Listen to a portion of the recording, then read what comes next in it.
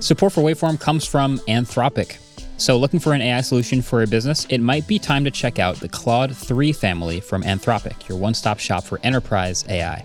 So whether you're powering a customer chat experience or doing complex R&D or need advanced analysis, Anthropic can help provide you with frontier intelligence. So if you're looking for speed, power, or anything in between, the Claude 3 family offers AI models for a variety of tasks and budgets. Join the thousands of enterprises who use Anthropic to navigate this new frontier. Visit anthropic.com/Claude, Claude,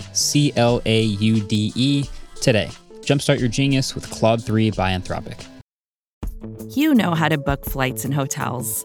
All you're missing is a tool to help you plan that unbelievable travel experience. That's why you need Viator. Book guided tours, excursions, and more in one place. There are over 300,000 travel experiences to choose from, so you can find something for everyone. And Viator offers free cancellation and 24/7 customer support for worry-free travel. Download the Viator app now and use code Viator10 for 10% off your first booking in the app. Find travel experiences for you. Do more with Viator. What does it take to be an entrepreneur, and how is it changing in our ever-evolving business landscape? This is Scott Galloway, host of the Prop G podcast and an entrepreneur myself. Right now, we've got a special 3-part series running all about the future of entrepreneurship. We're answering your questions on work-life balance, how to raise capital for your business, and more. Because when you're an entrepreneur, it's always important to look ahead at what's to come. So tune in to the Future of Entrepreneurship, a Prop G pod special sponsored by Mercury. You can find it on the Prop G pod feed or wherever you get your podcasts.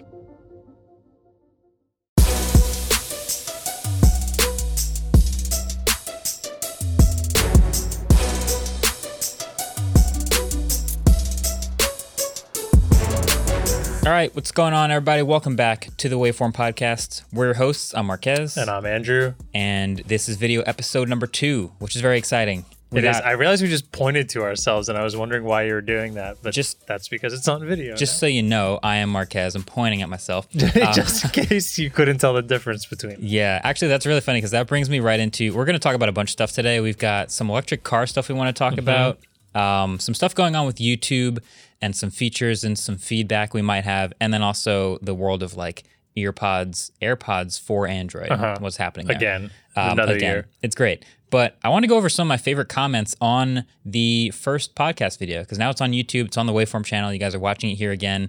If you're listening, there's a lot of great comments. And obviously now that we have YouTube comments, it's that direct feedback, immediate feedback. I do wish podcasts kind of had a way to do that. Yeah. I mean, we've been using the Twitter kind of that way, but it's not as like immediate and like timestamps and all that stuff. It's super good. You might notice a little bit of a theme here. All right, first one. I don't know why, but after seeing this, I can't connect how Andrew sounds to the way he looks. I thought I wrote that at the end. I didn't know we were jumping into this already. It's great. Wait, I have another one. Okay. There's a couple. There's a couple like this. Not gonna lie, Andrew's face is not what I would have expected after listening to his voice for all these months.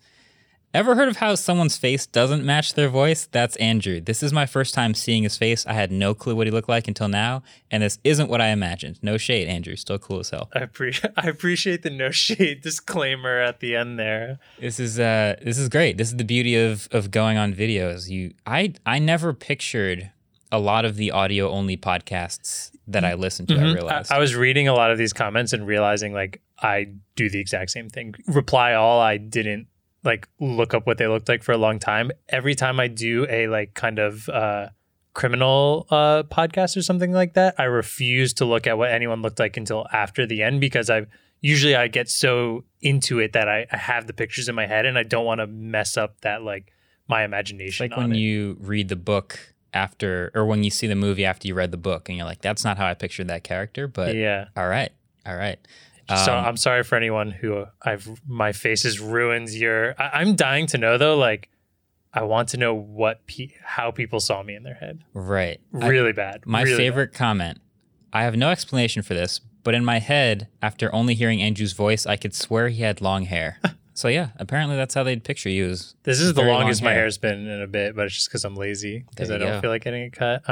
I don't have the patience for long hair, but I'm kind of just hoping that means you've got me as like a Fabio kind of vibe going on in your head. So stop watching the video. I appreciate that. No, imagine me like that. It's fun. I think the point of the video podcast, I guess the whole point of this is like we're providing a little more context. Like I didn't realize this, but I'd watched a bunch of video podcasts before I'd gotten into the podcast world. Mm-hmm. And I realized that I wasn't really watching them. I was listening to them, but then glancing over every once in a while when something was worth showing or seeing. Mm-hmm. And that's how I consumed like the Joe Rogan podcast or the H3 podcast or whatever other. They just kind of exist ambiently, and then I'll glance over like, oh, that was kind of interesting. It's almost like you see it and you can see how they're set up, and it makes it feel personal. And then all of a sudden you realize you're not even looking at it anymore, but you're still almost imagining what's already happening on the screen. So,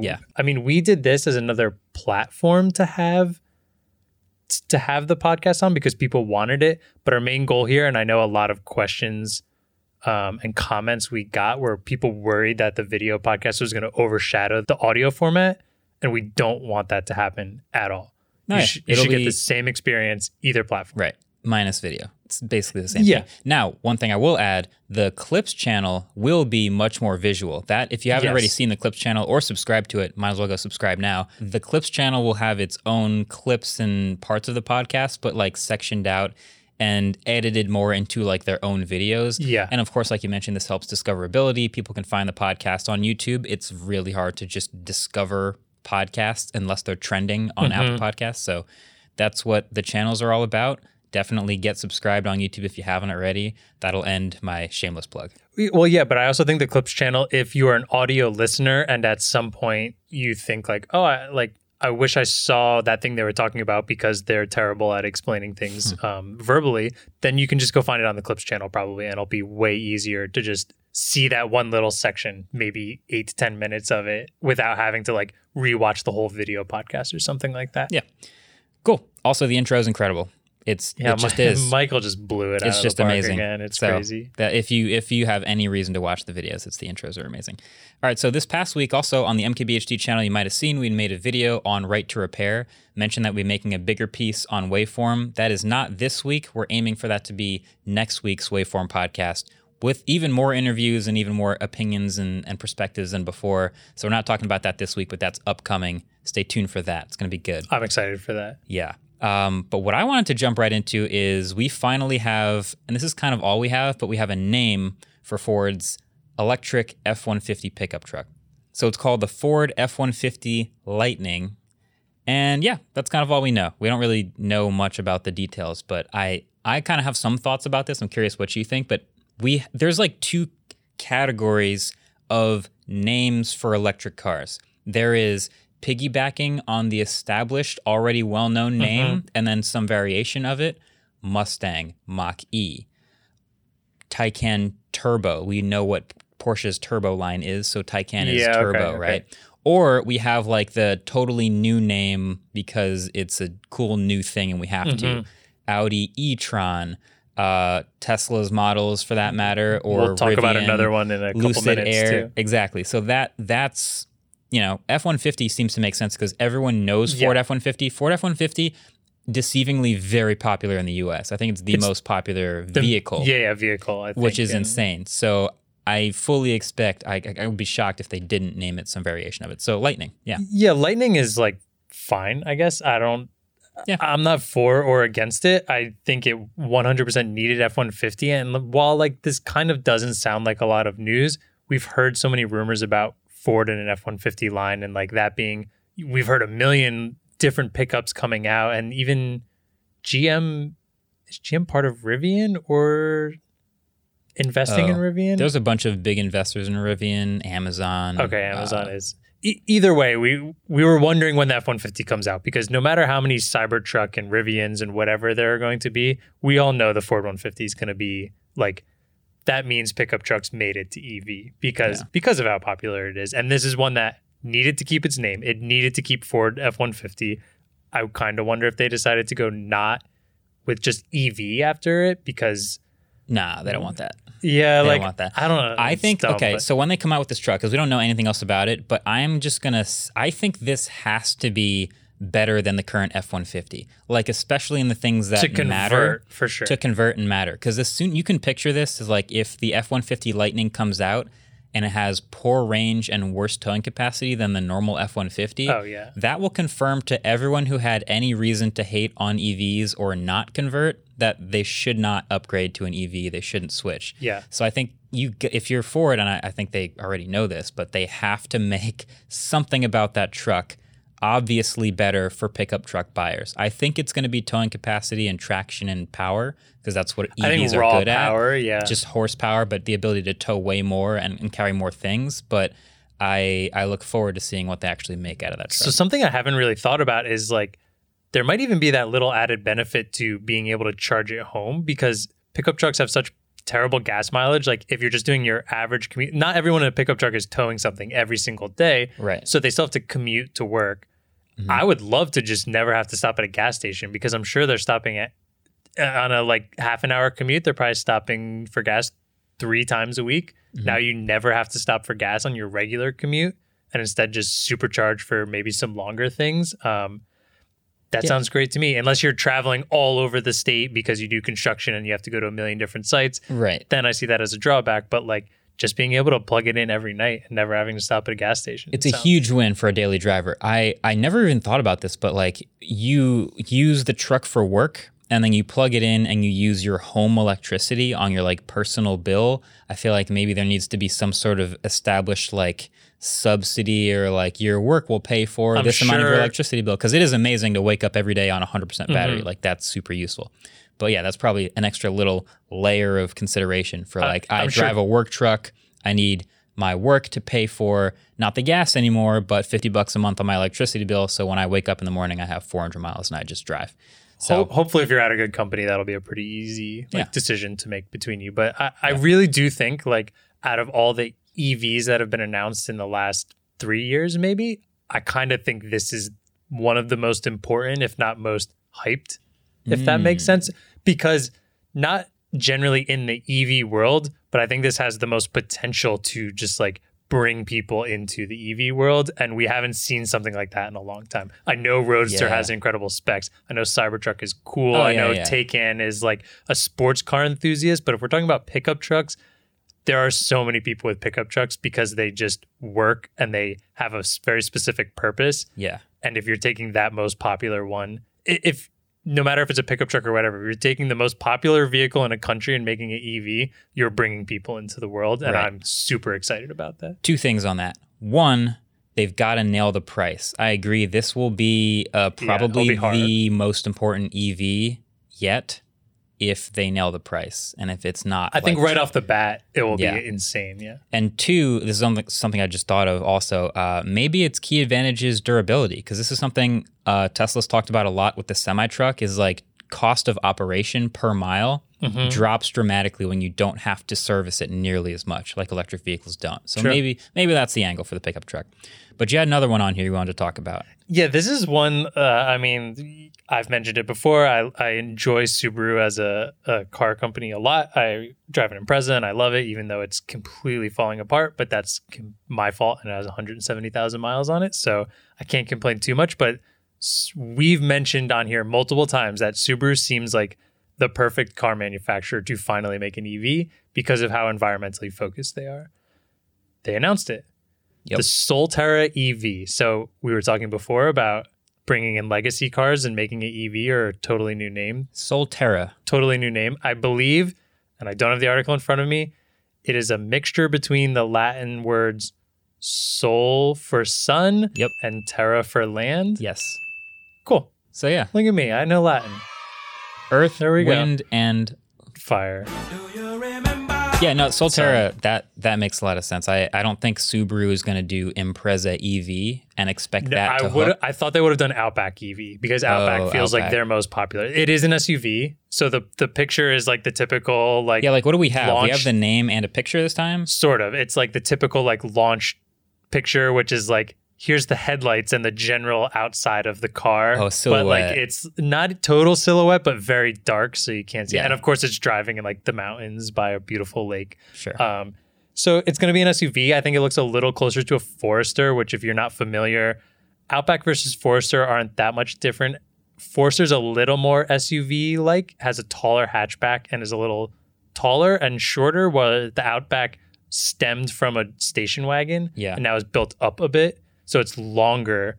I think drives more like to me, sitting in it, I feel like I'm sitting high up like an SUV, but long, like my legs are out. Yeah. Like an old station wagon. But either way, it looks like this is closer to a Forester, at least in size. The thing is, here's what's going to happen is it's going to come out and everyone's going to go, how does it compare to Tesla Model Y? Because it's just the one that is the same size that is the most popular that Tesla makes. Yeah. And I don't think that's the same customer. This is like it's another one of those things where Taycan had to get compared to Model S, but like that's a different customer. And so Subaru buyers who are looking for eco-friendly, plug in literally in the garage every day, but also go for a long road trip, they're going to care about charging network. Bingo. They're going to care about like price friendly, and that's hopefully both going to be nailed by this. So yeah, I'm kind of interested in it because Subaru's main like strong points are generally reliability, which hopefully they can continue to do that. Yeah. All-wheel drive, which I kind of think is where they're not going to be able to like set apart quite as well, because in cheaper cars, all of their cars have all-wheel drive, and that's usually more expensive. So that's where they really set themselves apart in combustion engine cars. Yeah. But here, almost every EV has four-wheel drive. At this point, it wasn't always that way. Not always, yeah. It used to be like there was the Tesla Model S P85, and then they made the P85D, which was the dual motor because they had a bunch of rear-wheel drive, just single motor between the back wheels. Now, I don't think Tesla makes any single motor cars. I think the Cybertruck might have a single motor version. Okay. But that might not even be true. I think all of their cars are all-wheel drive, and most EVs now are putting two motors in the car. I'm going to be interested seeing more EVs come out with that to see if technology is any different in terms of like sending power and not power. Because generally the way all-wheel drive works in terms of traction is this wheel is slipping. I have the capability of making that wheel have less power and the opposite wheel have more power to make up for it and thus gain traction. And Subaru's been top of the line of that for years and years and years. So I wonder if they're going to lose a step here or lose a step up on the competition. I'm not totally sure. I think I would theorize that this is no longer a unique Subaru advantage. Exactly. Because That's what I worry about. In EVs where traction is computer controlled, literally every EV with dual motor all-wheel drive has better traction than literally every combustion engine car. Well, they're still using computers to differentiate. They are, but the electric motor power. instant torque and instant delivery of differences in torque is always going to be more responsive than what a computer can do controlling a gas engine. So the all-wheel drive traction of a Model 3 is world-class because it's a computer-controlled electric motor. And that's just going to be the way it is for all of them. Quick question about that. Is instant torque beneficial in traction? Because generally, immediate power creates too much spin in less traction, therefore potentially I think causing it's also more. It's micro adjustments that make it so good. So yeah, you do think of electric torque being like put the pedal to the floor, immediate maximum torque, and that's really cool. But I think the micro adjustments of like your right two wheels go through a puddle, like in the first like 80th of a rotation of the tire, the car knows it's in water and is already starting to adjust traction. So it's that super quick and computer controlled stuff. It's not a bad thing that they're all getting it. I'm happy they're all going to have amazing traction. What I'm excited about is when there's enough cars out there that they start comparing and seeing which ones are then now using this technology to really bring it to the best traction control possible. I mean, like we're going to see new things, which are going to be really exciting. You're going to see tank turn from a Rivian truck. You're going to see weird like torque vectoring parking tricks probably. But I want to touch on one thing you mentioned, which I think is the most important here in terms of people who are fans of Subaru, is that a lot of people who buy them generally buy them for the outdoors, for going on long trips because they have all-wheel drive, they're cheaper, and they have a lot of like space in them usually. And they have pretty good gas mileage for what they are as well. So range is going to be huge here. If this comes out with that, like, what was that one Hyundai that came out that had like 200 miles of range? I think it'll be fall flat and completely. Yeah, it would seem sort of a counterintuitive for a Subaru designed for adventures to have so short of a range that you're worried you can't pull it off. Yep. That's my main worry about it here. That's a combination of range and charging network. We'll see what the charging network infrastructure plugin. I don't think they've announced that yet. Is it going to be just like Electrify America? Is it going to be a bunch of different third-party networks? Don't know yet. To Tesla superchargers, it's still an option, but we don't know yet. So I'll be interested because they're such a smaller company. They've got to be one of the smaller, already established car companies now jumping into the EV market, as far as I know. Because generally, like a lot of these companies are all branded under one, where Subaru, as far as I know, is independent. Okay. Which. Yeah, I'm surprised they're jumping in. I'm really happy they are. I think range will be huge if they could come out and say they have like a range similar to Tesla. Like this is where you compare Tesla to. So what would you want to see if you were going to switch from your Impreza? What is it? Yeah. What would you want to see on paper, at least, for range if we gave you, let's say, Electrify America? Honestly, the only thing I would care about is just like top range on it, top battery range on it. Because 400 miles? 400 miles would be fantastic. 380, 320. 320 is where I'd start getting worried. 290. Yeah, I probably wouldn't think about it. Okay, yeah. So here's the thing. Wow, we've talked about this for a long time, but I do want to say I was very hyped for this, but there are a lot of people on Twitter that were also hyped for it. I think they have a pretty loyal audience. Are they the OnePlus? Ben Schoon was like talking to me on Twitter for a while, and we were talking about what we were excited about. I was like, all right, cool. There's other people like in the tech business that are really pumped about this.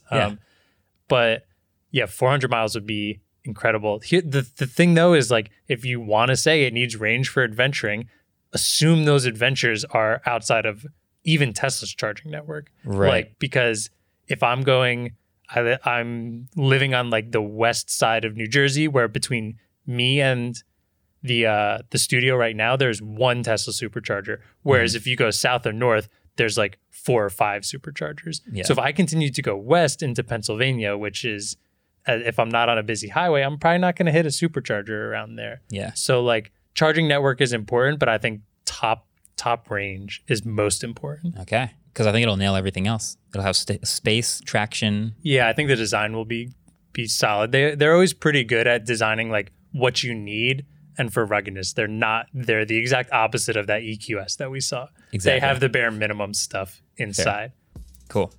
All right, well, we'll take a quick ad break. We'll come back and we'll talk about YouTube because I've got some thoughts on some of their new features. We'll be right back. What does it take to be an entrepreneur, and how is it changing in our ever-evolving business landscape? This is Scott Galloway, host of the Prop G podcast and an entrepreneur myself. Right now, we've got a special 3-part series running all about the future of entrepreneurship. We're answering your questions on work-life balance, how to raise capital for your business, and more. Because when you're an entrepreneur, it's always important to look ahead at what's to come. So tune in to the Future of Entrepreneurship, a Prop G pod special sponsored by Mercury. You can find it on the Prop G Pod feed or wherever you get your podcasts. Support for this show comes from NetSuite, and that's exactly what NetSuite provides, support. But what they really provide is support where you need it, because no one needs help where they don't need it. So NetSuite wants to provide you with products and services that are tailor-made for your business. Help where you need it. NetSuite is a top-rated cloud financial system bringing accounting, financial management, inventory, and HR into one platform and one source of truth. With NetSuite, you reduce IT costs because NetSuite lives in the cloud with no hardware required, accessible from anywhere. You cut the cost of maintaining multiple systems because you've got one unified business management suite. You improve efficiency by bringing all of your major business processes into one platform, slashing manual tasks and errors. Over 37,000 companies have already made the move, so do the math, see how you'll profit with NetSuite. By popular demand, NetSuite has extended their one-of-a-kind flexible financing program for a few more weeks, so head to netsuite.com/waveform. That's netsuite.com/waveform, netsuite.com/waveform. All right, I want to talk about some YouTube features. Okay. I talk about YouTube a pretty good amount, just like kind of around the studio. Probably it's been a while on the podcast since we've talked about it as a platform. There's a good amount of stuff. So here's what I'll give you 2 choices. So the new mobile quality selector or YouTube Shorts. Which one should we do first? I'm going to let you choose this one. All right, I can probably get this rant out of the way real quick for the mobile quality. I basically was saying rant on, man. Okay, so YouTube's new mobile video quality selector, it's been around for a couple weeks now. You've probably seen it. You used to just go up to the little 3 dots in the corner and hit the quality thing and then just pick your resolution, right? Simple. Yeah. People know big number means more resolution. People know that big number means more data. I think we're all on the same page there. I think YouTube tried to simplify it, and in their efforts of simplifying choosing quality, they actually ended up making it annoyingly more complicated, where now you're picking a text option. Let me just pull it up. I tweeted a screenshot of this, so I can just read it to you real quick. You are now choosing not between like 1080 or 720, you're choosing between auto recommended, adjust to give you the best experience for your conditions, or higher picture quality, adjust to use more data, or data saver, lower picture quality, or advanced, select a specific resolution. That's the new selector. Woof. And it tells you what the quality is for your current video, and if it's automatic, it might cycle up to 720, maybe 1080 if your internet connection's good enough. If you want to just switch to 4K because you know it's a 4K video, you have to go to the 3 dots, you have to go to video quality, you have to go to advanced, then you have to go to scroll down and then hit 4K. I'm not looking forward to that at all. It's just worse. It's just worse.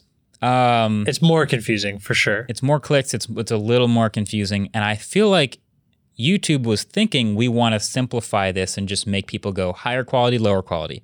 They're switching to lower quality because they want to save data, or they're switching to higher quality because they want better quality. So that's what we'll put in text. But people already know that.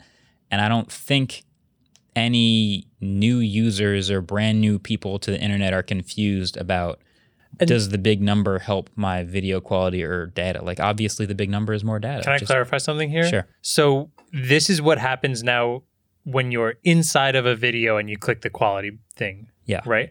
I could see this working better if it were like in your YouTube settings. It used to be. That's where it was. And that's how you defaulted things. You're like, I want this default to be, I'm on my phone. Like maybe if it's on mobile data, I want it to take less data. If I'm on Wi-Fi, I want higher quality. Stuff like that would make sense. I remember a really long time ago, I made a tutorial video on, there was a channel toggle, a login user-centric channel toggle where you could default to the highest available resolution on every video you watch. And that was a toggle you could check and you would just accept that would use more data. But on the desktop, like I want that.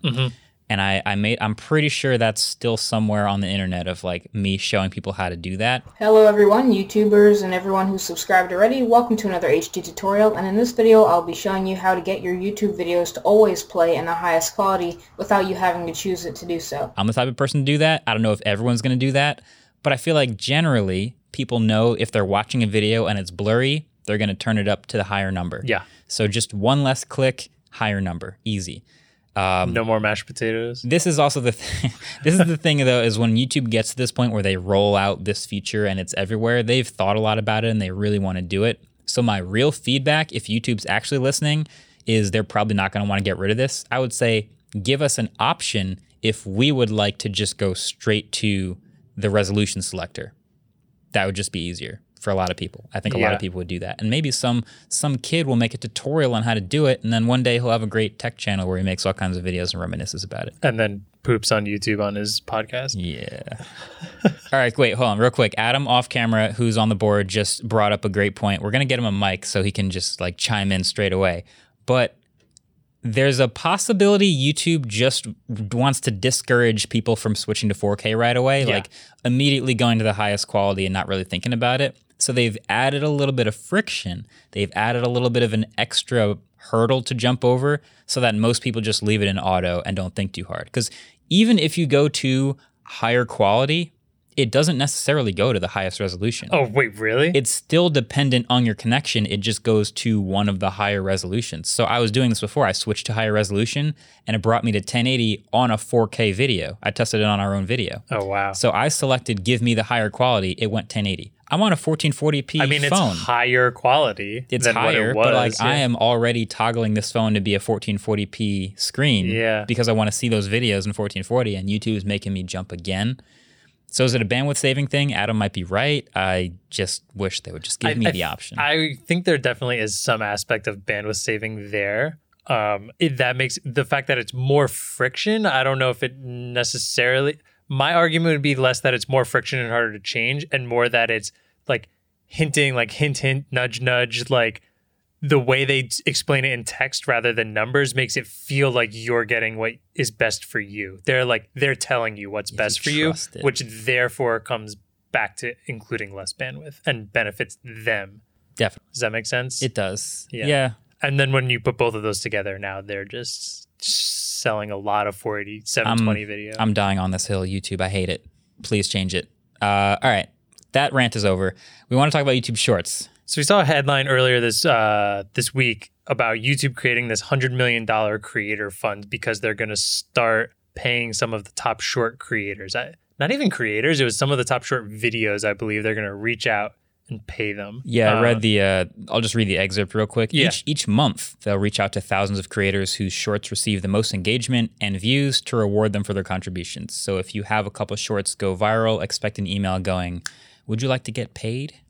Yeah. Out of the fund? The thing is, we don't know how much they're going to pay them. This $100 million creator fund sounds great in a headline, but if they're reaching out to thousands of people a month, I don't know what kind of money it is. It's still nice money, and it's still them trying to attract people to shorts, but I feel like shorts in general are just kind of a really great way of explaining how like YouTube launches these new features, they fall flat, and then they're trying to find ways to get people to do them.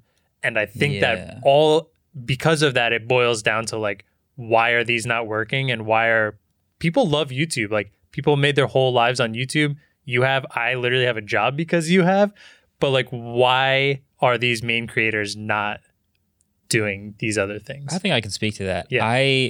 So first of all, the creator funds that we keep seeing, it's like my favorite new trend of like, man, there's a TikTok one this week for TikTok stuff. Exactly, same thing. Yeah. And it's because the platforms realize they not just want, but need creators on their platforms making stuff to make them work.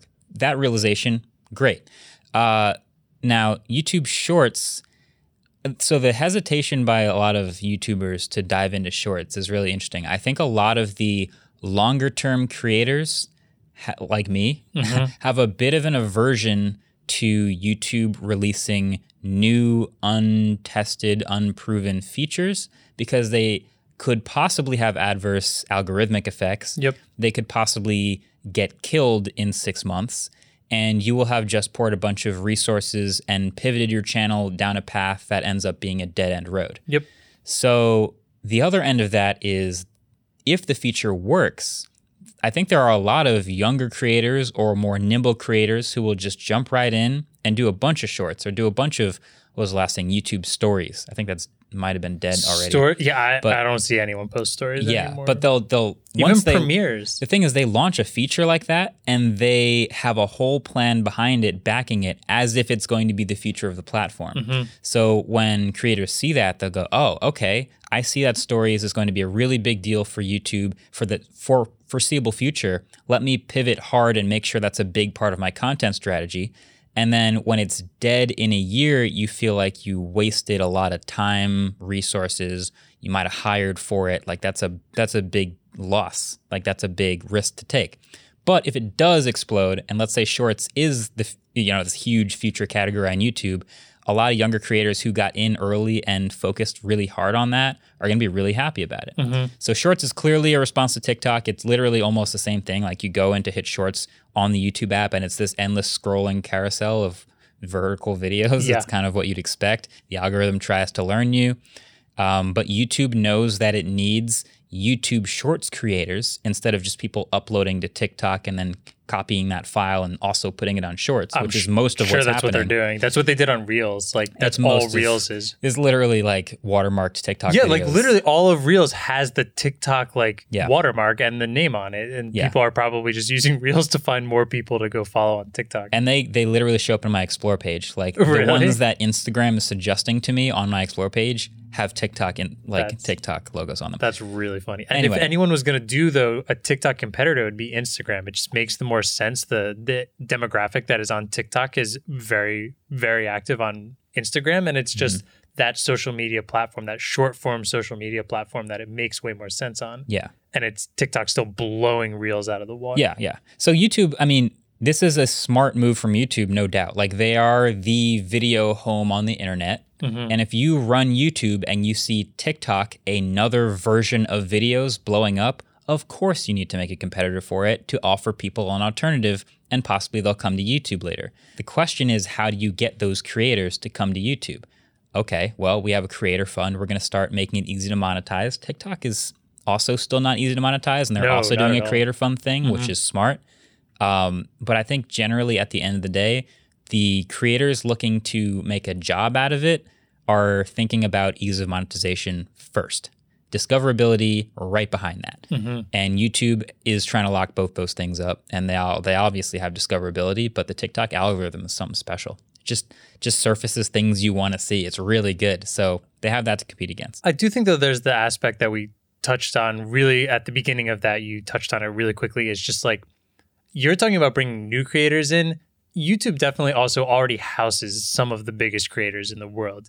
And they definitely want those creators to use their new features, because if those creators use their new features, that's still bringing more people in. And I think that's where you talk about the unknowingness of the algorithm really starts making those big creators weary of jumping into some of these new features. We still don't use Premieres. They've been around for a long time, because from what we found... Have I explained this? I don't know if we have. We may have. It just might as well do a refresher. Yeah. So premieres, what happens with a premiere is, if you think of like a movie or like, say, a TV show where it premieres on TV, everyone watches it at once. YouTube sees that on TV and goes, you know what? We're going to be the video home of the internet. We'll offer something like that. So you can make a whole YouTube video, upload it, and then set it to premiere so everyone watches it at the same time live. They can't fast forward. They're all watching it with you. And there's a live chat, and it's really cool, and they obviously thought a lot about it. In theory, is amazing. It's in theory a great idea. What I noticed, because I've sort of stepped back and watched a bunch of premieres happen and saw what was going on with them, the impressions seem to plummet because of the first few minutes of the video going live. Because when you think about it, when a video shows up in your sub box, a bunch of people all click on it at once, and they all watch it, and then they leave. When a video is premiering, a bunch of people all click on the premiere, and for those first 15 minutes, however long the video is, they all watch the premiere. Then when it's over, they leave. Then it shows up in the sub box, and I have no idea how they counted those live views. Typically, seems pretty low to me. So I haven't. We did a premiere with the blind smartphone camera test, and I kind of observed the same thing, where like the first hour it was 10 out of 10, like half the views of a normal video, and then it eventually caught up. But I see that, and I'm like, I'm not going to keep doing this. Let me clarify there. You say 10 out of 10. If you don't know what we're talking about, that sounds amazing. We're saying the best hour or whatever, or the best impressions for the last 10 videos, it was ranked 10 out of 10. So the worst. It literally had the worst rating out of our last 10 videos. Yeah, with like half the views of number 9. Yeah. So it was pretty bad. So yeah, I see that kind of thing, and I'm like, well, once they figure that out, I'll do premieres again, but it's not really ready for me to keep diving in and pushing videos through that. Same thing happens with like stories. They kind of did for a while, and now I'm pretty sure it's dead. Yeah, I think it's still there, but no one uses it. But like, if we're talking about how something we like kind of understand with the algorithm, but don't totally, this podcast right now is a great example, because people might wonder why we made a podcast video channel and a podcast clips channel. And if you look at a lot of other podcasts, they do the same. Joe Rogan, H3, Lou Later, they all have separate ones. And the theory behind it is that if you have long form content and you have shorter clips, the overall watch time on the channel is going to be all over the place. Because if you have 30 minutes of watch time on the long one and 6 minutes of watch time on the short one, it gets confused and has a hard time like serving those videos. Yeah. So that's why we separate them. And because of that unknowingness, people are creating these different workarounds on YouTube. And I think bringing that all back to now shorts, imagine being a channel like us that creates generally 10 to 15 minute videos, now putting a bunch of, not just to mention that they're vertical, which we would never, ever, ever put on the channel, but putting a bunch of 60-second clips on where the watch time is 60 seconds. How is that going to affect our 15-minute videos? Right. Yeah. The answer probably is just separate shorts channel. I mean, we've seen that. Yeah. It's now you have a dedicated audience that is there for shorts, and they will watch in consistent watch time short videos. And if you do that on your separate Shorts channel, great. I would consider that a fail for YouTube's marketing in the sense that they're hoping big creators bring this to their main audience, where the minute you switch it to another audience, you're going to lose a giant portion of your already subscribers. Because if they miss the announcement to like check out the Shorts channel, they're never going to see it. So now, like, as YouTube, they've lost already if that's what's happening. And so it seems like their fail-safe to that is to try to dump as many people into Shorts as possible. Oh, I mean, yeah. How though? But that's a thing. We were talking about Shorts yesterday with Tim. Yeah. I tried to look at Shorts on my desktop and I literally couldn't find it. Oh, you won't find it on the desktop, but you will find it on your phone, which is where they're competing with TikTok. I mean, yes, you can watch TikTok on your desktop. It should be on desktop. It's there and you can find it, but it's the same way TikTok on desktop, that's a tongue twister, exists, but you don't really care about it. If they're competing with TikTok, which is really what Shorts is and really what Reels is, you can watch it on the desktop, but it's all about that endless scroll on the smartphone, and they've built that in, and then they put the button right at the bottom of the app where it used to be the Explore page, or I think it's next to it now. Oh, okay. So now their goal is to just dump as many people organically into Shorts as possible. Same way, Instagram did where they replaced the add post button, put it up at the corner, and put shop there. Same behavior. Let's just dump people in and put it in the place where they're familiar and they're going to see it over and over and they're eventually going to click it. So Instagram, a little weird moving around button placement like that, but that's basically what YouTube did. Get in there, get in Shorts, find stuff you're into, and then you'll be a Shorts viewer from here on out. I'm sure YouTube can figure out a way to put that on desktop. They're one of the social media apps that probably gets the closest to equal mobile and desktop usage. Like Depends. Instagram obviously is so far mobile. TikTok is even further mobile. I would argue Facebook now is mostly mobile, despite it originating on desktop. But like, if we're talking about YouTube, I think they have probably more mobile users, but I bet that's much closer. I would push back just a little because I think it is oddly very specific to what type of content it is. And I think because literally Shorts is required to be vertical. Which is terrible. Yeah. So but that's because they want it to fit as the same TikTok thing. Like you can do a horizontal TikTok, but it just looks ridiculous in the app. They want it to be the TikTok experience. And so they've built everything around it being just like TikTok, but on YouTube, and then they're trying to bring creators in with the creator fund and with I think that's rules. Where I was trying to go with like the fact that there is a higher average people that use YouTube on desktop because like it was originally built on desktop. It became mobile, and even when you're using mobile, you're almost turning to landscape. Whereas TikTok works well because it's only supposed to be on a phone. Reels worked okay because Instagram is still a vertical scrolling mobile app. Mm-hmm. YouTube is not quite that. It was developed into that. It's becoming good at it, but it still always has its heart and soul in the desktop version of it. Yeah. And that's why this feature just feels a little off. I think if they wanted to feel less off, they would have made it a separate app, like a YouTube Shorts app, so that you open it and you go vertical, just like IGTV. Yeah. It worked bad because nobody's opening that app. So they have to build it into YouTube. Yeah, I just don't know how. Yeah. It's going to have to feel a little off because it's different from the rest of YouTube. But that's why TikTok took off. They should have just made a Clubhouse competitor. It makes so much more sense. I guarantee that's happening. I guarantee it.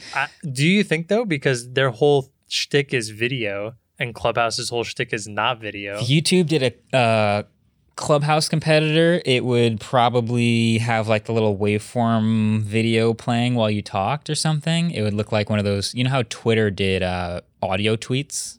Yeah. Where you can talk and it'll just make like an animation for you talking. They'll probably do that. I think there's a Clubhouse competitor where you upload your Bitmoji and that talks as it. Is that real? I believe so. I forget what it's called.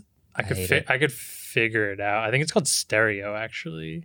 That's weirdly in the middle of like, when I'm on Clubhouse, I don't even have my phone like facing my face. Like it's just next to me. It's called Stereo. Stereo? So you have to have it facing your face, but it's just replacing your face with the. I'll find something. That's cool. dumb. I hate it. I think it's actually kind of an interesting idea. Just adds like one more step of personalization where you still get to have that like I'm talking to a group of people, but I don't have to like get ready or develop a set or anything like that. And it adds one more step of personal experience. I don't think it's a bad idea. I just don't think it's going to compete with Clubhouse. That's not the one feature that's going to make everyone move. Does it require? My core question is: does it require you to have your phone facing your face? so that it uses the like animation face tracking stuff. Wait, before I answer that, well, I don't know the answer to that question, if I'm being honest, but do you want it to have that or not? Okay. I would assume just because I believe it's available on Android that it does not do that, that it's probably just I hear a waveform, I make the mouth move. Okay. That's my guess. Interesting. I don't know. I've never used it. I've only heard about it. Yeah. Just a thought. I wouldn't be shocked if YouTube did a Clubhouse competitor, but we've talked about this for a while. I think we're going to take a quick break, and we got to come back and talk about this AirPods for Android situation. Part what? 2, 3, 4? Part 75. All right. We'll be right back.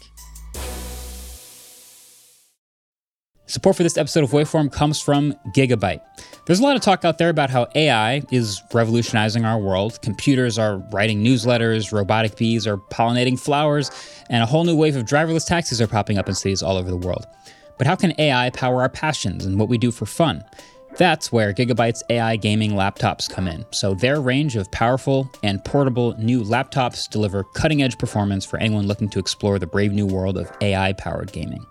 So every 2024 Aorus machine comes equipped with the Gigabyte AI Nexus, which is like a central hub located with all the AI-powered features you could hope for. So that includes super useful tools like AI Power Gear, which automatically throttles and extends your computer's battery life depending on your power source and usage. You'll also get access to AI Boost, which optimizes performance based on what you're doing in that moment, whether you're ripping through an FPS or running your own large language model. AI Boost automatically adjusts the GPU and processors to maximize responsiveness and deliver unparalleled efficiency. Lastly, AI Generator includes various generative AI apps for quick startup, and all 2024 Gigabyte models seamlessly integrate with tools like OpenAI and Microsoft's Copilot AI chatbot. But the Aorus 16X and the Gigabyte G6X take it to the next level with a dedicated Copilot key, allowing users to swiftly tap into productivity and generative AI capabilities. I also keep hearing AI is going to change a lot in the gaming world. Andrew, can you think of anything about that?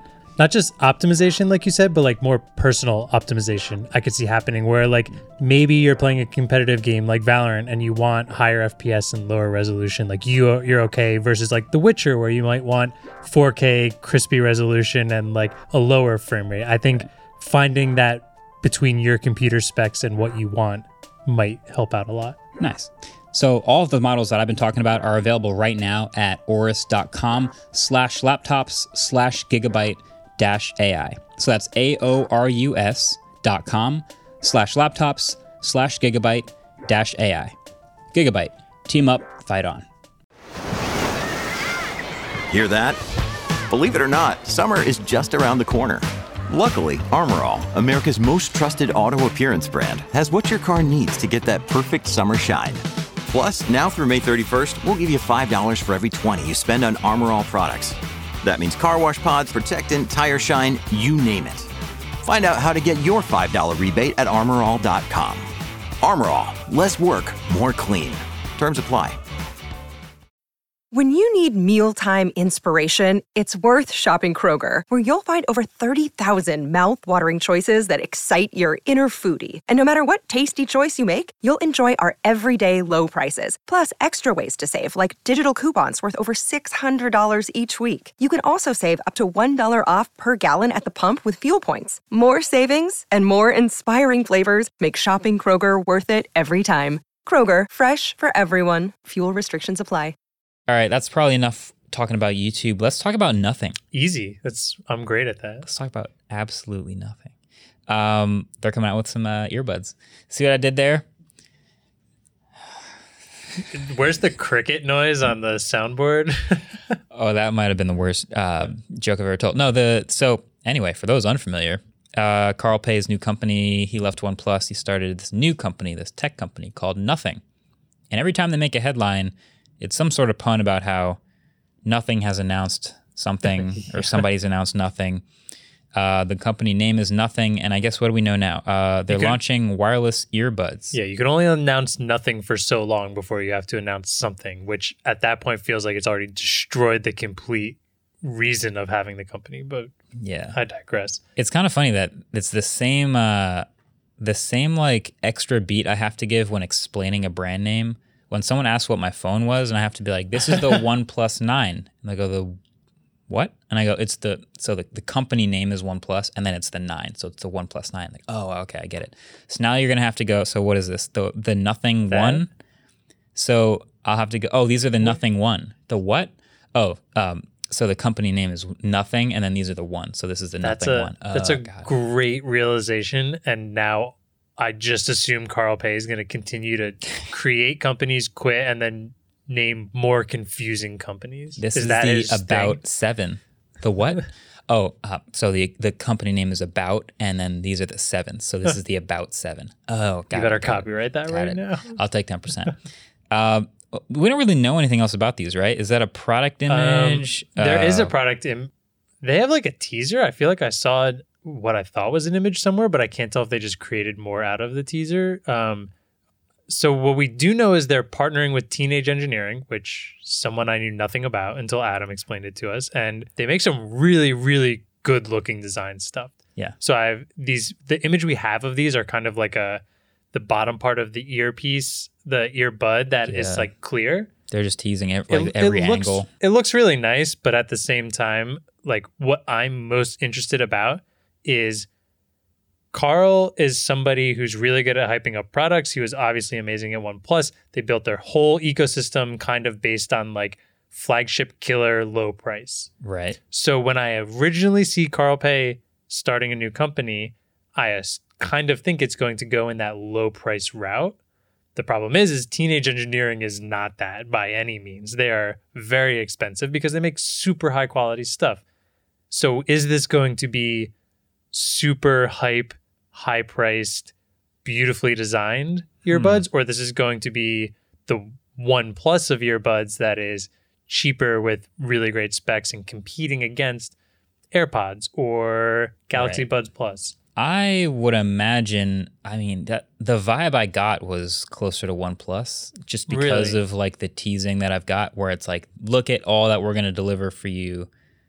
But yeah, that is a really good point. Like the collaboration, because you see stuff like they collab with Hasselblad and now the phone's more expensive. But does a collaboration with Teenage Engineering mean that this product will be more expensive? I guess. Maybe. I don't even know if it just has to do with that they're collabing with Teenage Engineering, but if they're helping design it, they use very high quality products. And I think just literally based on what the build quality is going to be, sounds like it will be more expensive. So I'm going to go on the other side of the coin of that. And I'm going to guess these are expensive. Do we want to try and guess a price based on let's almost guess. Nothing? Let's guess the price. So we did it again. That. Let's go.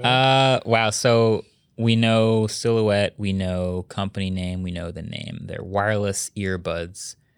I say these are $149. That's your cheap following in the footsteps of OnePlus? Well, not quite. No, they're not going to be like these cheap buds that you just Bluetooth connect to anything. I think they're going to go like, look how beautiful these are. They're transparent. They sound amazing, and they're only $149, but they sound like $499. I think that's going to be the angle. But are there $499 earbuds out there? Yeah. Really? There are $699. There are $1,000 earbuds. There's in-ear monitors. I was gonna say there's in-ear monitors and stuff like that. Yeah. There's a Audis are the. There's yes, I had those. They sent us those ones that like they weren't truly wireless. They just had wires. But remember, they were like they felt like they like crawled into your brain. Yeah. They sounded really good though. They did. And they were ridiculous. They did. And they were like open back also. They were really cool, but they hurt and really like bad after $900 or something. Okay. To me, if I were saying these are like trying to compare to things, I would say it's comparing to Buds Plus or Pixel Buds or Sony or AirPods even. So I would think $149 would be like right even. So cheaper to me would be $129.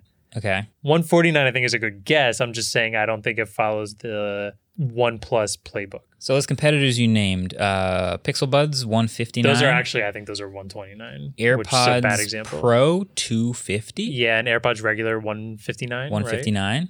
So Sony's they're in the are range. Like are they $199? No, I think they're $299. Are they really? Sony XM3. Okay, maybe $149 is kind of OnePlus-y. The problem is just like there's so many earbuds. It's really easy to get lost. Sony's WF-1000 XM3s, the wire wireless noise canceling earbuds with a little bit of ANC. $178 at Best Buy. What's worse, having to explain to somebody that OnePlus is the name of a phone, or that nothing's, or just having to say a Sony headphone name out loud? It's if I'm trying to direct somebody directly to buying it, I hate the Sony name. It's like, okay, look for the Sony ones, and then they've got this long name, but they're black, and it says XM3 at the end, and they're like wireless noise canceling. Did you find them yet? Is that enough explanation? I could see like telling your dad to like look this up on Amazon, and he's just like, there's just a bunch of RAM on my screen, or like some random like motherboard, because he just got all the numbers and letters wrong. I think I downloaded something. That's what's going on. I think I'm going to stick with 159 is my guess. I'm going to go 199. I think they're going to be a little on the hyper side and more build quality. I wouldn't even be surprised at 250. Okay. There's also Pixel Bud rumors, which are also very light. Very light. We have a name and a color. Is that it? Pretty I think that's it. Pretty much all we know is like it's about the right time for them to announce. And there was this like Google Nest email that went out that accidentally showed I believe a green colorway of one of them. And we also, I think, saw a white colorway of one. I know there were ones that were white already, but they were white and black. I believe there's a rumor, a leak of a full white one. So the price is in the rumor. They're the A series, or the Pixel Buds A series. Is the price in the rumor, or are they just guessing it based off of previous prices? They're guessing it based on previous prices. Yeah. But, we could probably guess again. So like Pixel Buds 2 that are out right now, $279.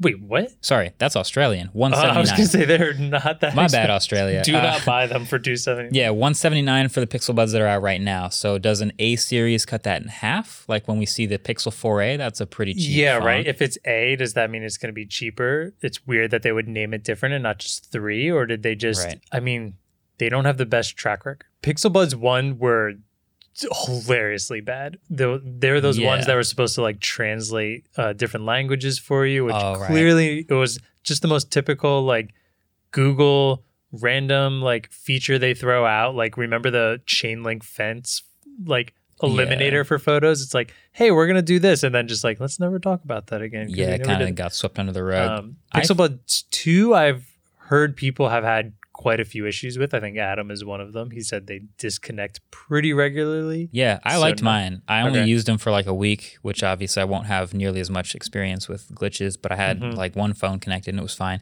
But they're $179 and they're pretty premium. I'm going to guess Pixel Buds A, if they come out, are going to be $59.99. I'm stuck between $99 and $129. Even though Pixel Buds are $129? $179? Current it's Pixel still cheaper. Buds.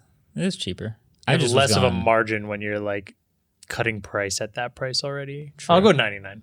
Okay. 89. We'll have to have somebody like write these down and fact check us and see if we get these right in the future when they come out. Wrong. Last one is another rumor, a new Sony earbuds rumor. Yeah. So we just mentioned there's a little more meat to it, I feel like. So we mentioned the WF-1000 XM3s. I really like them, but they are like big, annoying earbuds. Like you have to sit down and listen to them because otherwise they'll fall out your ear because they're so heavy. Which is like, what's the point? If I'm sitting down and listening, I'd rather just have over ear. They're more comfortable. They probably sound better. They have bigger drivers, but like some people just like in-ear monitoring type, but they're wireless too, so it's different. They look like a Bluetooth like phone accessory, like the headsets back in the day when somebody would talk like this on their Bluetooth and they have a mic. You can do that still. You look like you're like some Wall Street like trader or something like that. The rumor is these Mark IVs will be a different shape actually. If you're in the video podcast or at least the clips, you can see this new different shape rumored, which is a little more of like a circular, a little closer to a Galaxy Bud type it looks of shape. Way more like Galaxy Buds. I would say, from just the leak, I mean, and this isn't confirmed, this is just a leak, but I'd say it almost looks like half the size. Right. I'm curious if they will have both the same sound quality and either the same or better ANC. Mm-hmm.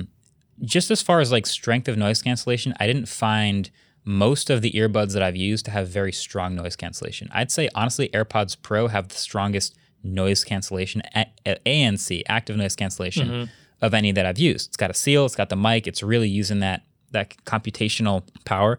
I wonder if that's going to be a big focus of these, or if it's just, hey, we made the same great sound but smaller, which is also fine. But I feel like it's fine. If you're going to get more buyers, you want to do a little more than just that. I'm sure they'll probably say it's like 10%, but they'll throw some percentage out there that's not actually noticeable, and that like maybe some people will be like, oh yeah, this one does sound 10% better, and then just placebo. But the fact that it's smaller to me, which is like, I kind of want to go on a little rant here at the end of these rumors, because like, go for it. That is an example of the reason I dislike the majority of truly wireless earbuds that aren't AirPods.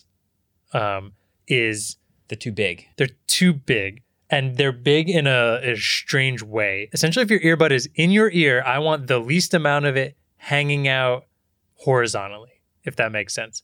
Because when the only thing that is keeping it in your ear is the small silicone tip, the further out it goes, the further the center of gravity pushes out your ear. And with every step you make, whether you're walking or running, you can just feel it slowly weighted on the outside, pushing down and thus pulling it out of your ear further and further. And when you have a product that is that small and not connected to anything, the last thing you want to happen is to fall out of your ear. Yeah. So you can make the best silicone tips in the world. If it is too heavy on the outside, it is going to fall out. A perfect example of that, Surface Buds are ridiculous and have like a ton coming out the side of your ear. There's some old Bose ones I despised because they sat so far out of your ears. And the XM3s as well are like that. I would say the pushback for the XM3s would be, you know how you see the ads of like what you expect people to do with the product?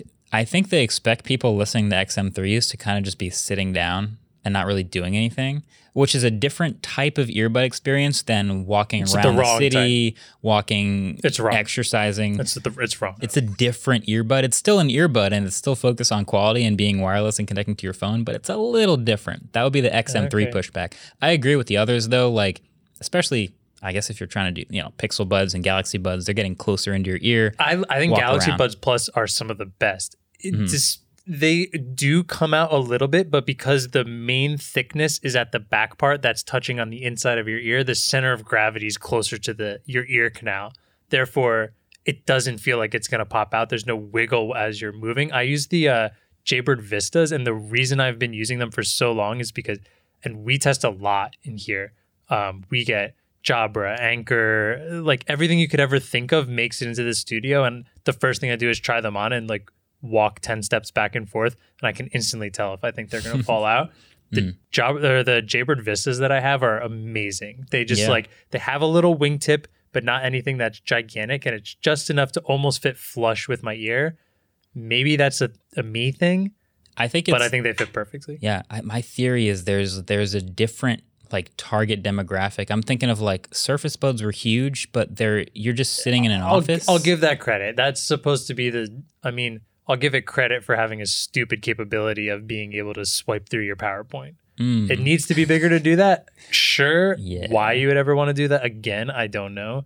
But there's still plenty of ones where I'm sure you've tried it too. You put them in, and the minute you start walking, you can feel it slowly just like pulling out because they're bouncing. I immediately try it with the ones that I know I'm supposed to walk around in. Like the Vistas are an outdoorsy type, like go for a hike in them. Like the Galaxy Buds, walk around every day. AirPods Pro, walk around every day. Pixel Buds, wear them all the time. All of them have done a pretty good job with the center of gravity. So I fully agree with that. Like you got to get that in closer to the ear. And AirPods doing the silicone tip was huge because the original ones didn't fit in everyone's ears. But the thing is their weight in that little, if you want to imagine it like the top of a toothbrush, in the handle part of the toothbrush, that's where all the weight is. And that very well fits the stem. In the stem. I'll call it a toothbrush. Okay. It fits like perfectly in that groove in the side of your ear, and therefore puts all the weight there and isn't pulling it out of your ear. The minute it starts pulling it out.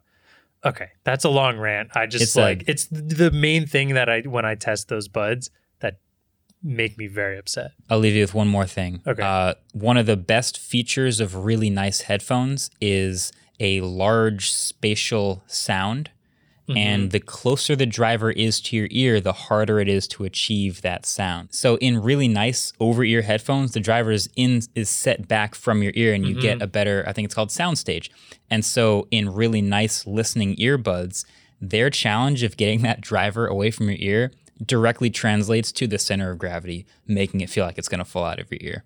I'm sure people listening to this who make products are like, there's all the reasons why we do the things we do and we change the designs, but just another thing to think about. I just feel like that shouldn't be the number one part. I mean, like, good sound quality is always great, but good sound quality sucks when it's an earbud laying in a sewer gutter because you were walking down the street and it fell out of your ear. Different strokes.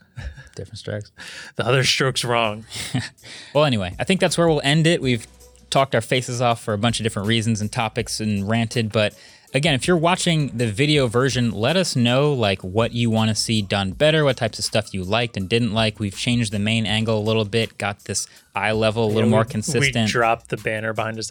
If you're on the audio, just come check it out really quick to see, like, now you can imagine, unless you don't want to see what my face looks like and want to keep it as the your mystery. Yeah, the mystery. I'll accept that too, as long as I look really cool in your mind. Fabio. Yeah. Other than that, thanks for listening. We'll be back next week. Catch you later. Waveform is produced by Adam Molina. We are partnered with Studio 71, and our intro-outro music was created by Cameron Barlow.